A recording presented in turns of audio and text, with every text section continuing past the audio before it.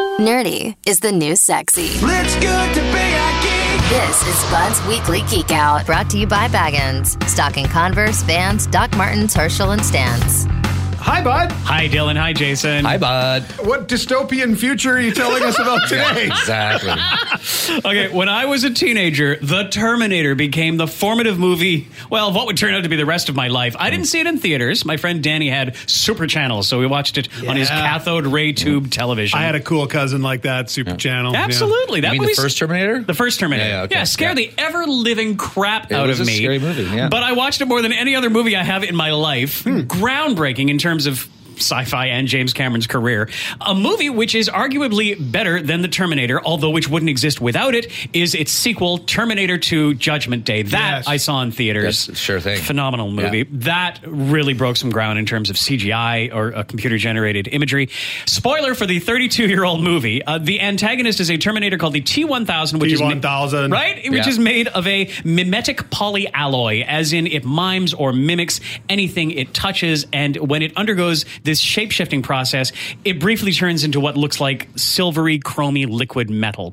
We see the T-1000's body absorb bullets with little silver impact points. That turns his arm into a giant knife. Yeah, exactly. Yeah. Remember when he's chasing the cop car and he turns his arms into hook giant things, yeah. hooks? and jumps up and just grabs the trunk. Exactly. So cool. So one of the first mind-blowing scenes showing this power, showing James Cameron's vision and showing, honestly, the budget of Industrial Light and Magic for the time. It's in a jail. The T-1000 comes up to some bars and basically morphs through them. Brilliantly portrayed by Robert Patrick. The T-1000 just pushes itself against the bars, and then you see its face smush through them and reform on the other side. Fast forward to 2023. Oh, God. A myriad articles have come across my news feeds about a liquid metal robot in real life changing shape from solid to liquid and back and breaking out of a little jail that they made for it. I saw this video just last stop week. all It's this? horrifying, man. Can we just stop all this? I know. Are we not aware that we're going exactly towards all of the science fiction I novels that know, were ever I written know. about how we make AI and then AI becomes self-aware and kills us all? With these liquid metal robots? Okay, so I'm here to explain this video with hopefully as much clinical calm as I can muster. Because this ain't Skynet. Everyone will please not panic yet.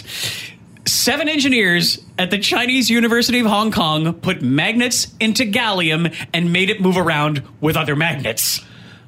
Well, that kind of sounds a lot less scary. But what about the shape-shifting? Okay, this will hopefully make it sound even less scary. First, the gallium is shaped like a Lego minifig, very non-threatening. Gallium has a really low melting point, about 30 degrees Celsius. Below that, it changes to a liquid. Quick tangent, induction charging, wireless charging, this is how a lot of us charge our phones wirelessly. You put an alternating electrical current through a solenoid, which is basically a coiled wire, and that solenoid creates a magnetic field. Anything within that magnetic field can convert it into a charge. Okay, now back to the robots. Induction can also be used to transfer current into an object as heat. So the scientists heat up the little solid robot, melt it into liquid, and then use the magnet still inside the gallium to influence it outside the little prison cell they built.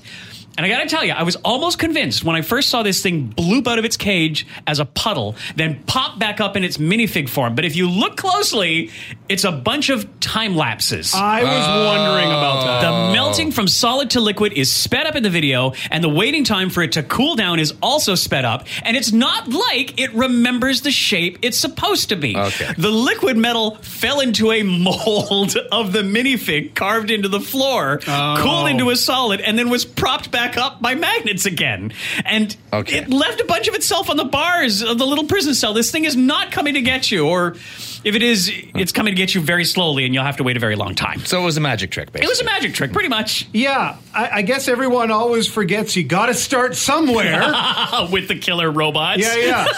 You're going to have a fleet of T-1000s watching that, like, early adopter beta video being like, remember when we were this slow, right? And then they come and kill us all. Yeah. Okay, but for real, bud, just like everything else, why are we doing this? What do we need this for? Why is the most often asked question on this show, and I love it. The Gallium robot is actually an improvement on a sort of goopy magnetic slime robot that, again, the Chinese University of Hong Kong came up with last April. The idea then, as it is now, is to move toward, this might not help, putting it inside a human body to remove foreign objects from hard-to-reach places and then slither its way out of your body via magnets. See, will it stick things up their bum? Is that what this is for? No, I was thinking down the throat or something, but okay. So here's the Who thing. would have known that the T-1000 was born out of hooping? Oh my God. Okay, so gallium, it should be noted, is not safe to put in the human body, nor are the neodymium magnets inside it. So we have a long way to go. And it's been built so far with a benevolent purpose, but this is basically a science experiment which caught viral on the internet. So please don't worry yourself about it. So now, with hopefully a bit more analytical of an eye to the whole thing, you can read about this quote-unquote liquid metal robot and see the time-lapse video of it following magnets around at the zone.fm/geek. I kind of want to put liquid metal that turns into a solid up my bell. Okay, I don't know let's why. not. Can we just no? Oh my. Thanks, bud. Okay, bye.